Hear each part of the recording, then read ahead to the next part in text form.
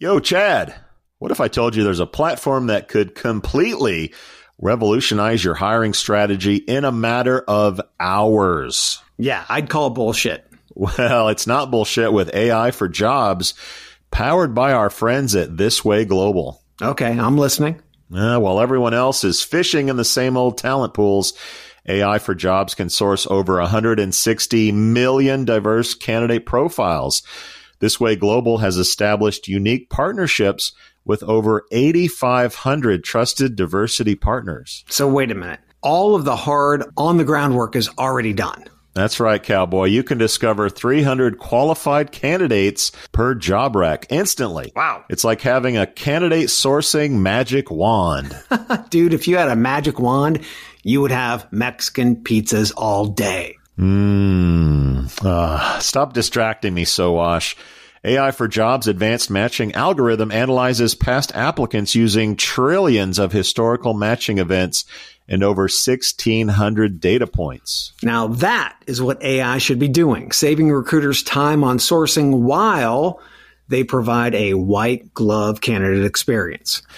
Let's wrap this shit up. I'm hungry. Listen up, kids. Revolutionize your hiring process today by jumping over to thiswayglobal.com and checking out AI for Jobs, where you can learn more about how to leverage AI for your recruiting instead of just writing poems and grocery lists. That is thiswayglobal.com. We out. Hide your kids. Lock the doors. You're listening to HR's most dangerous podcast. Chad Sowash and Joel Cheeseman are here to punch the recruiting industry right where it hurts. Complete with breaking news, brash opinion, and loads of snark. Buckle up, boys and girls. It's time for the Chad and Cheese Podcast. Oh, yeah. What's up, everybody? It's your favorite guilty pleasure, a.k.a. the Chad and Cheese Podcast. I'm your co-host, Joel Cheeseman. Joined, as always, the Barney to my Fred, Chad Sowash, is in the house. And we welcome today Georgios Markakis. Did I say that right? No. That's right. I didn't say it right, Chad. Georgios is the managing partner at Venero Capital Advisors. He's educated at Carnegie Mellon and the University of Chicago and a super fan of the show. What? Which we certainly appreciate. Georgios, welcome to the Chad Hi, Cheese guys. Podcast. Great to be here. Great to have you, man. All the way from Greece, dude. That is freaking awesome. The breadbasket of democracy, I think. Isn't that The bread basket? Is that what we're going with? The bread basket. Bread basket. The birthplace. People listening to the show all over the world, including Athens, Greece. Including Athens, Greece. We're huge in Greece. Big fan base in Greece. Although there's no Chipotle, so I won't be visiting anytime soon. And Greece is thanking you for that. I appreciate that. So, Georgios, a lot of our listeners don't know who you are. Give them a Twitter bio on you. Yes, I'm a managing partner at Venero, like you said, Venero Capital Advisors. We were ranked number one HR tech-focused M&A advisor globally in terms of deal flow, number of deals. So Venero, we have the largest number of deals in the sector across HR tech and work tech. So anything in talent sourcing, talent management, workforce management, payroll, benefits, that's what we do. My personal background, so before Venero, I was at Deutsche Bank doing M&A across Europe, and have been focusing on HR tech for the last almost 5 years now as part of Venero. What got you into HR tech? Well, if you're going to be number one in something, it might as well be HR tech. So the answer I like to give is, as a young boy growing up in Greece, I've always dreamt of working in HR. What? Wow. Said no young man ever. But no, that's obviously not. No, the reality is basically we just stumbled into the sector. When we started the firm, we were generalists. And we happened to get one mandate into, in HR tech, and then a second one and a third one. And also we caught the sector at a great time. I think we decided to specialize in the sector back 2019. And at the time, that was boom year for HR tech. So we got it at a great time and just momentum built. So we decided to just focus exclusively on the space. So you've recently been at a conference and you're on the circuit giving presentations, but we haven't had sort of an M&A money guy on. I want to know your historical perspective of the insanity that was 2020 through like 2022. What was it like from where you sat when all that money was being thrown around and companies were just flush with cash. Money What was that flowed like? through the streets, and yes, the true breadbasket.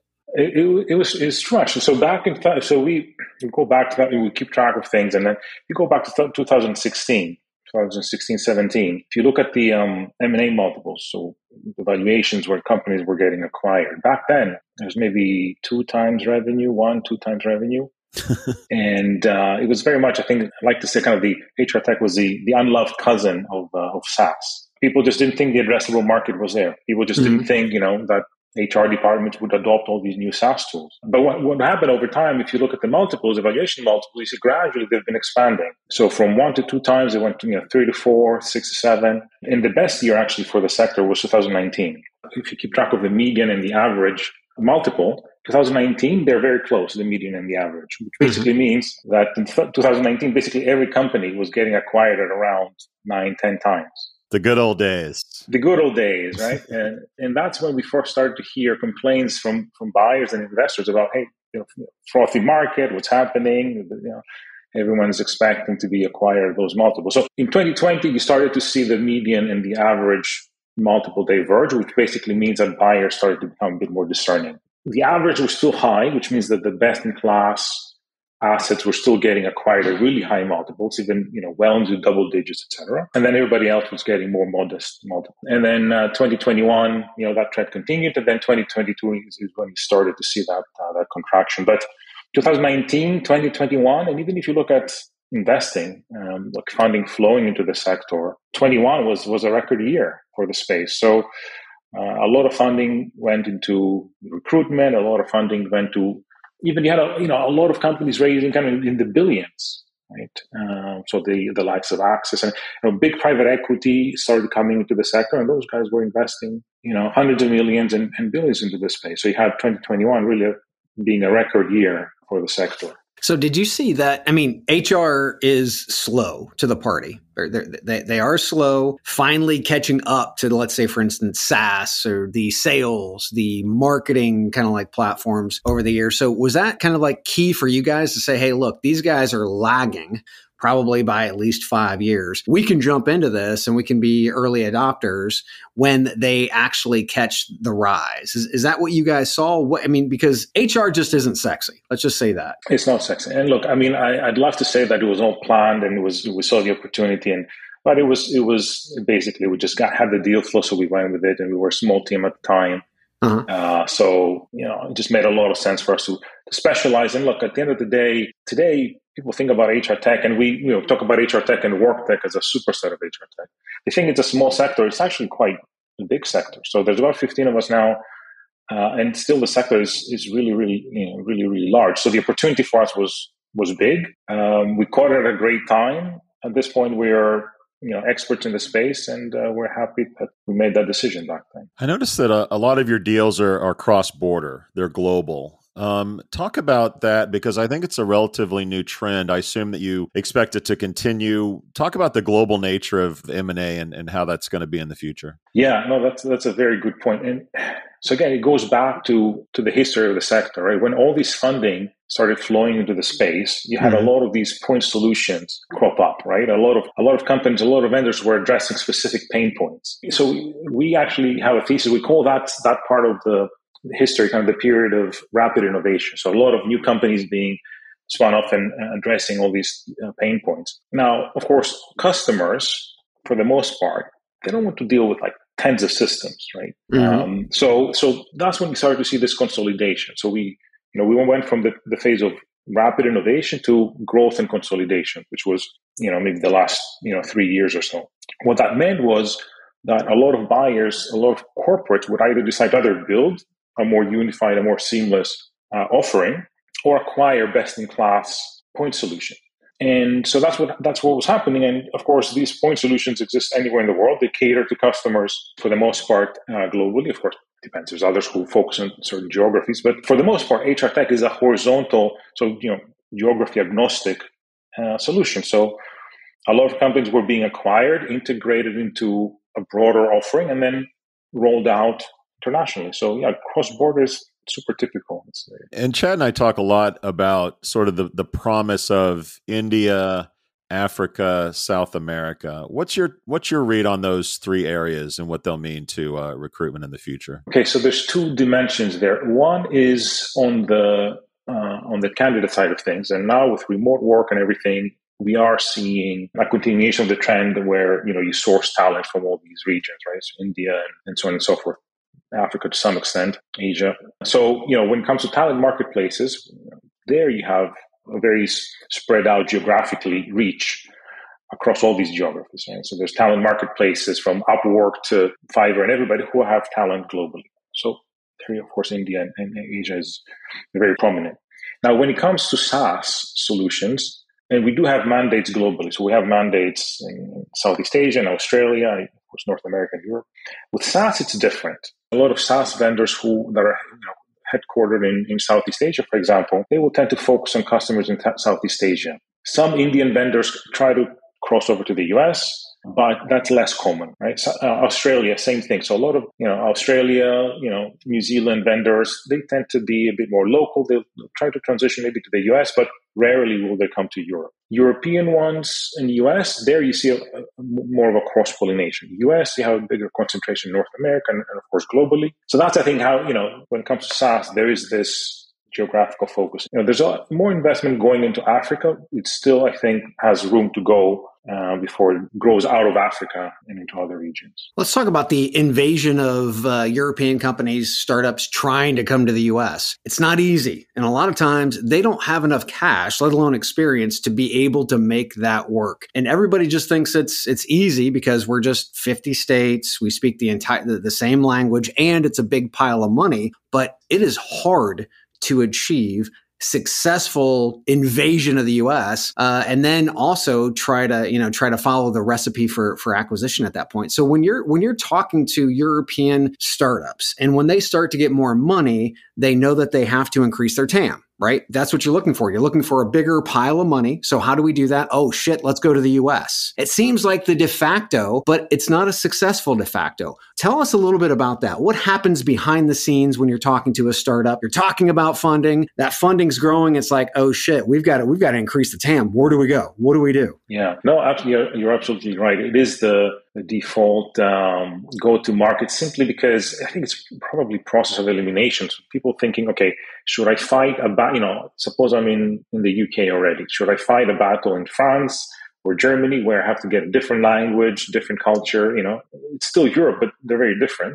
Or do I pick a very large addressable market that's relatively more uniform than Europe? A lot of companies and founders do choose to go to the US. I think there are a couple of different recipes for success. So the ones that I've seen that are doing this, I think, properly are doing two things right. First of all, at least one of the founders moves to the US to build a team there.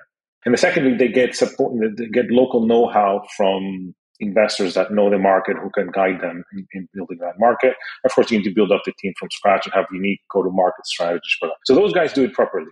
If you try to grow into the US from Paris or from Munich, I think that's much harder to accomplish or to do properly. So what about the other way around? We have US companies that now they look at Europe to be able to, again, expand. And that's a hell of a lot harder just because of everything that you just said in trying to grow within Europe. I mean, if you're in the UK and trying to grow in Europe, that's hard. Right. Yeah. So being a U.S. company trying to, come across the pond, what are some of the recommendations and or advice that you provide to startups who are prospectively looking at that path? Yeah, no, we see that as well. And with mixed success, I think the most successful ones would be either large companies that open offices locally in Europe. But we've seen companies either make sizable acquisitions in Europe and then from there expand, make acqui-hires, right, in Europe, and then use that to expand. You can, acquire a business and then make that founder kind of head of European expansion. So those are strategies that work. But what doesn't really work is to have a marketing team, sitting somewhere in the US, try to sell, do a marketing plan for a French, So one thing that we have noticed in working with the House of HR is how they acquire companies throughout Europe, but yet they keep the brand. right? To be able to give that sense of we're not changing anything. This is a French company. It's going to stay a French company. It's under the House of HR umbrella. And in the US, we usually don't do that because it's just like, let's cram everything together. But when we started seeing that type of strategy in Europe and then started to do a lot more digging and research in Europe, that made a hell of a lot of sense. What are your thoughts around the house of brands versus just the single brand? That has a less obvious answer, I think. We've seen both. We've seen companies acquire kind of relatively well-known brands, but then deciding to sunset that acquired brand, and others, keep things separate. I think there's merits to both. I think the answer is it depends. So yeah, I don't think there's a single right answer for everybody. It depends on the product, your go-to-market strategy, your customer base, how global is your customer base versus local customer base, how strong is the local brand. So I think the answer there is it depends. Okay, listener, how can you help your employees become more productive? I have answers. How about automating manual and repetitive tasks, giving meaning to data, then allowing that data to actually drive decisions? And how about matching people to your jobs quicker? Well, wait. The Chad and Cheese has a new LLM? No, Cheeseman. I'm talking about text kernel. Ah, okay. That makes more sense. What I'm hearing is the groundbreaking concept of, wait for it, simplicity.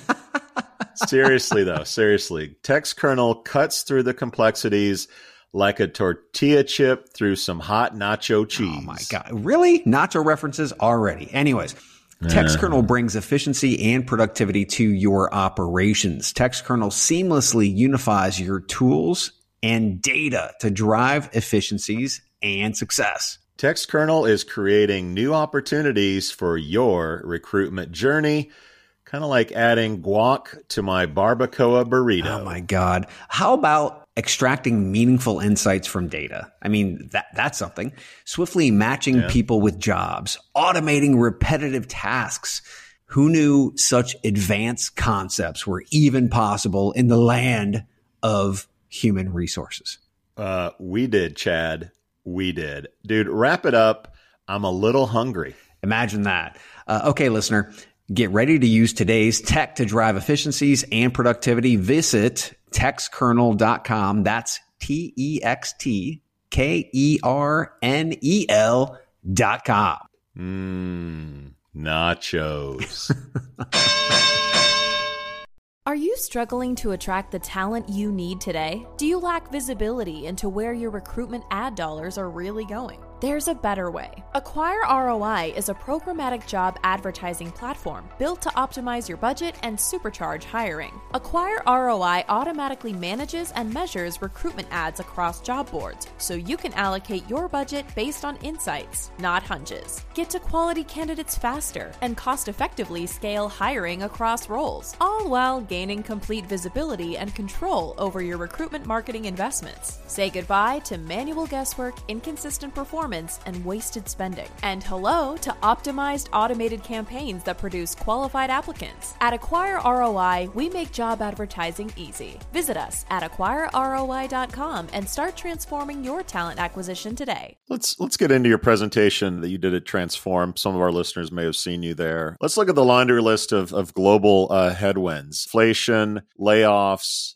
dry up of VC funding, tightening budgets, technological disruption, which we'll get into in a little bit with a little thing called Chat GPT. I'll ask about that. What's that? It all looks like chaos, companies looking for an out. The IPO markets have dried up. This looks like the dawn of the glory days of M&A. Am I wrong? Some of these indicators are leading, others are lagging indicators. But okay, a few things are happening. So when it comes to buyer spend, companies acquiring these kind of SaaS tools for HR tech and work tech, what we're seeing and what we're hearing is that at least on the recruitment side of things, at least the vendors that are exposed to recruitment, they're seeing an impact. Right? So they have a problem.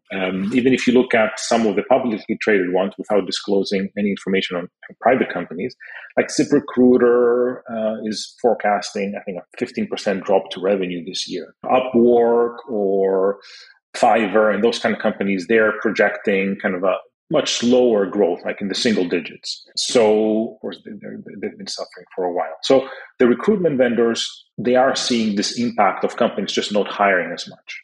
And this, of course, comes on the back of very strong performance in last year, believe it or not, right? Because last year, even though the headlines were talking about recession and macro headwinds, last year businesses weren't cutting back on their spending, but this year they sort of are. So this is in recruitment. In the other segments, we're hearing about longer sales cycles, right? We're hearing about CFOs and everybody just thinking, okay, do I need this? On the investment side, a lot of investors are asking, before they invest, they're asking, okay, is this product a must-have or a nice-to-have?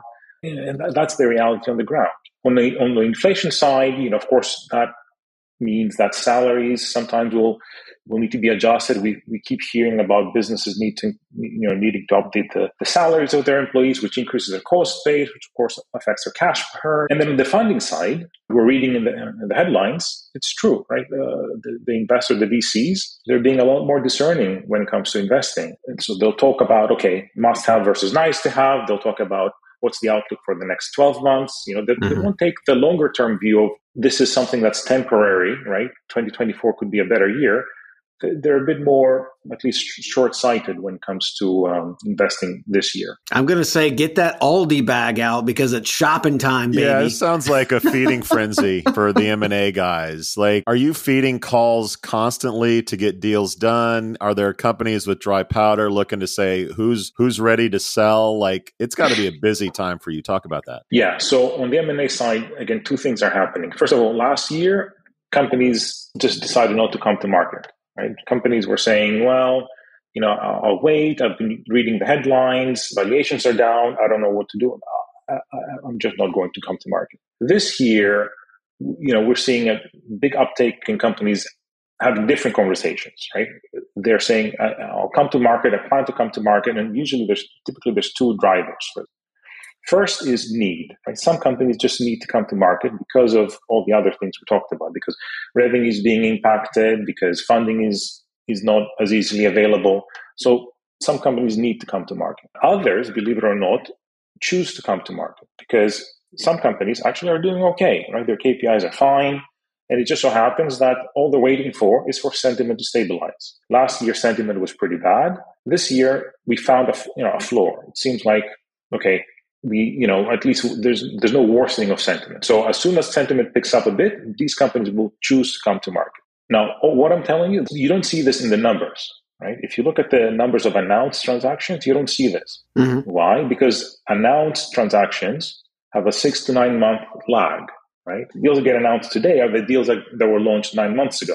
But, at the end of the year and, maybe early next year, you'll see that uptick because processes are getting launched this year. So from a personal standpoint and also from, the organization, what is that one thing that you guys look for in a founder? And I'll tell you what I mean. When we first started seeing this frenzy, right? We started seeing founders that have huge exits from like marketing and sales, and they felt like they could come into this space and just rock the shit out of it. And they, in many cases, failed miserably. And as we started to see kind of like the recipe, I guess you could say, for a good organization, Joel and I have our own like personal one thing that means everything for at least the start. What is that for you? What is that for you from a founder standpoint, from an organization standpoint?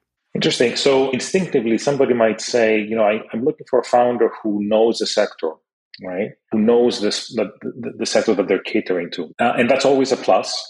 A lot of times, though, what we've seen is sometimes the people who know the sector don't necessarily have the best execution or best product, in the market. So we've seen that being a plus, but equally, it's not the one thing, right? It's not the one thing. I think the one thing really comes down to personality. I think, it's this charismatic founder. Like we keep hearing this from investors or for acquirers. This founder and their co-founder, they have this, je ne sais quoi, if you want to use French on the show. Bless you.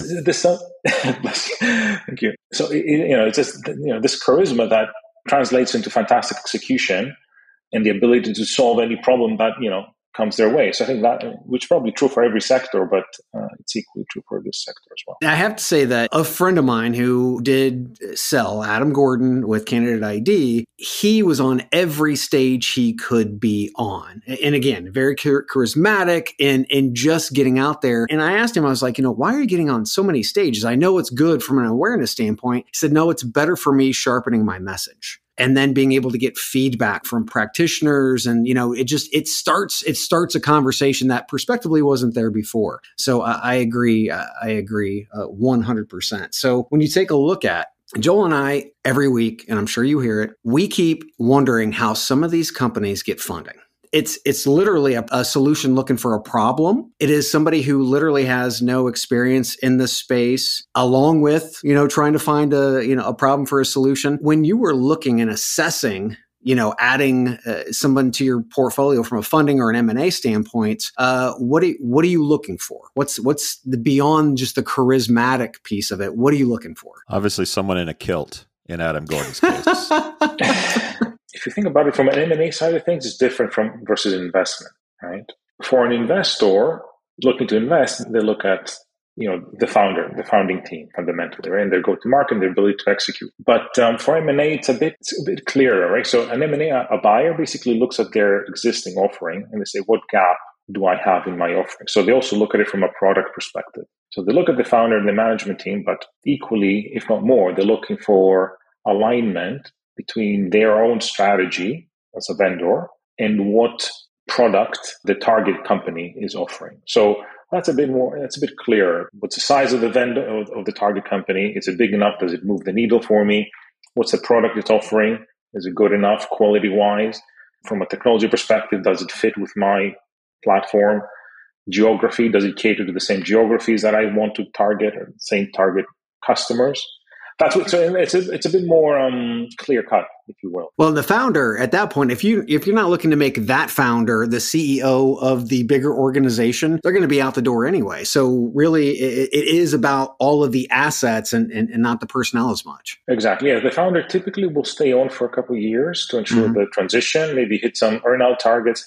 And then maybe they stay on, maybe they move on. It's going to be usually their choice. You've been doing this for a while, and diversity has been a hot topic for the last few years. From your perspective, are we seeing a healthy trend toward more diversity with founders, boards, et cetera? Are we making progress on that end, or does now look like it did, mostly like it did 10 years ago? Yeah, on boards, definitely. And actually here I'll plug the boardroom, which is my sister actually launched the boardroom out of Switzerland, which is basically supporting gender diversity in the boardroom. From a founder perspective, there's been a big push for non-mainstream founders to raise funding. So that's definitely been a positive. Now, to what extent that has translated into actual major exits, et cetera, I think it's a bit early because usually, remember, it takes quite a few years for a new company, a newly funded company, to make kind of headlines through an exit. But look, I think at least we're doing the right things when it comes to talking about it, creating new funds for these types of founders. So at least we're doing the right things. And I think the next few years, we'll see the results of today's actions. So we saw you last in November in Paris at Unleash. A little thing called ChatGPT launched back in November and has had some impact. You may have heard of it. So in your LinkedIn post, you said, quote, generative AI will disrupt the future of work more quickly than people anticipated, and the impact will be more pronounced. It seems to be catching a lot of people off guard, end quote. Talk about generative AI and what it means from where you sit. All right. First of all, let me just say I'm not a finance person. I'm not a tech person, right? So, although I do have a master's in computer science. Studied at Carnegie Mellon. I don't know nothing about technology. Yeah. As I jokingly say every now and then, I do have a master's. But look, we think there are two, and of course, AI has been around for a long time, right? And a lot of vendors already use AI in their tools. And they use what we call predictive AI as opposed to generative AI. And we think there's two fundamental, aspects that make this different. Right? The first thing is that applications like ChatGPT, they're iterative and interactive. So up until now, with predictive AI, you would give the AI an input, it would spit out an output, that's it. Right? We could do the explainable and all that, but that was it. Now we're talking about something that's interactive, that's iterative, that it improves the results in a user-friendly and iterative way. And we think that's the one thing that is, initially very different. It will improve the user experience dramatically. So that's the one point. And the second point is that the barriers for AI are being lowered significantly. Up until now, to build AI, you needed to have experts and money and data scientists and access to data and servers, and you had to train it. And then now all these barriers are being lowered. So what's going to catch people off guard is that AI will become mainstream, right? Today, companies that use AI, relatively few, and they have a competitive advantage. Soon, everybody will use AI, and those who don't will be at a disadvantage. It's a shift in the mentality of the competitive landscape. And of course, this will change the competitive landscape dramatically. AI will no longer be a competitive advantage. You need to find a different moat for your competitive advantage. So I think that's what's going to catch people. And of course, there are some vendors that will be completely disrupted, but that's a whole different story. Yes. So, Georgios, last question, the hardest question of this entire interview conversation. Why do you listen to the Chad and Cheese podcast? Is it because we're a couple of bumbling Americans and we're funny to listen to? Or why? What is it? I don't want to feed you with reasons. But Chad needs a hug. Always. Well, first of all, you guys make it interesting. I think I've listened to other. No offense to others. They all suck. No, I get it. It's okay. you make it interesting, right? You bring on very interesting guests, and for me, it's just an interesting and fun way to stay up to speed with what's happening in the sector. So, as a finance person, that's my. I listen to it, I enjoy it, I have fun and laugh with you guys, and also it's informative. So that's he has the same hairstylist as you, Chad. That's why he listens. Is there going to be a video with this? Because yes, that's true. It's sexy. Let me tell you. That is Georgios Markakis, everybody. Georgios, for our listeners who want to connect with you or learn more, where would you send them? VeneroCapitalAdvisors.com or on LinkedIn, Georgios Markakis. Yeah. I'm a lot smarter, Chad. I don't know about you. Georgios, thanks for coming on the show. Hopefully we can see each other face-to-face again. Amen. Maybe over a few beers this time. Chad, another one is in the can. We out. We out. Wow. Look at you. You made it through an entire episode of the Chad and Cheese podcast. Or maybe you cheated and fast-forwarded to the end. Either way, there's no doubt you wish you had that time back. Valuable time you could have used to buy a nutritious meal at Taco Bell, enjoy a pour of your favorite whiskey, or just watch big booty Latinas and bug fights on TikTok. No, you hung out with these two chuckleheads instead. Now go take a shower and wash off all the guilt. But save some soap, because you'll be back. Like an awful train wreck, you can't look away. And like Chad's favorite Western, you can't quit them either. We out. You've got questions, we've got answers. Business leadership, ownership, and sales can be challenging. Tune into the Accelerate Your Business Growth podcast to learn from the world's experts. Join me, your host, Diane Helbig, as I chat with people who have expertise in various areas of business. You'll enjoy the lively conversations that are focused on providing you with the ideas, tips, and suggestions you need to realize greater success. Get what you need for your business when you need it from the people who have the answers. Accelerate Your Business Growth is part of the Evergreen Podcast Network and is available on Apple, Spotify, or wherever you listen to your favorite podcast.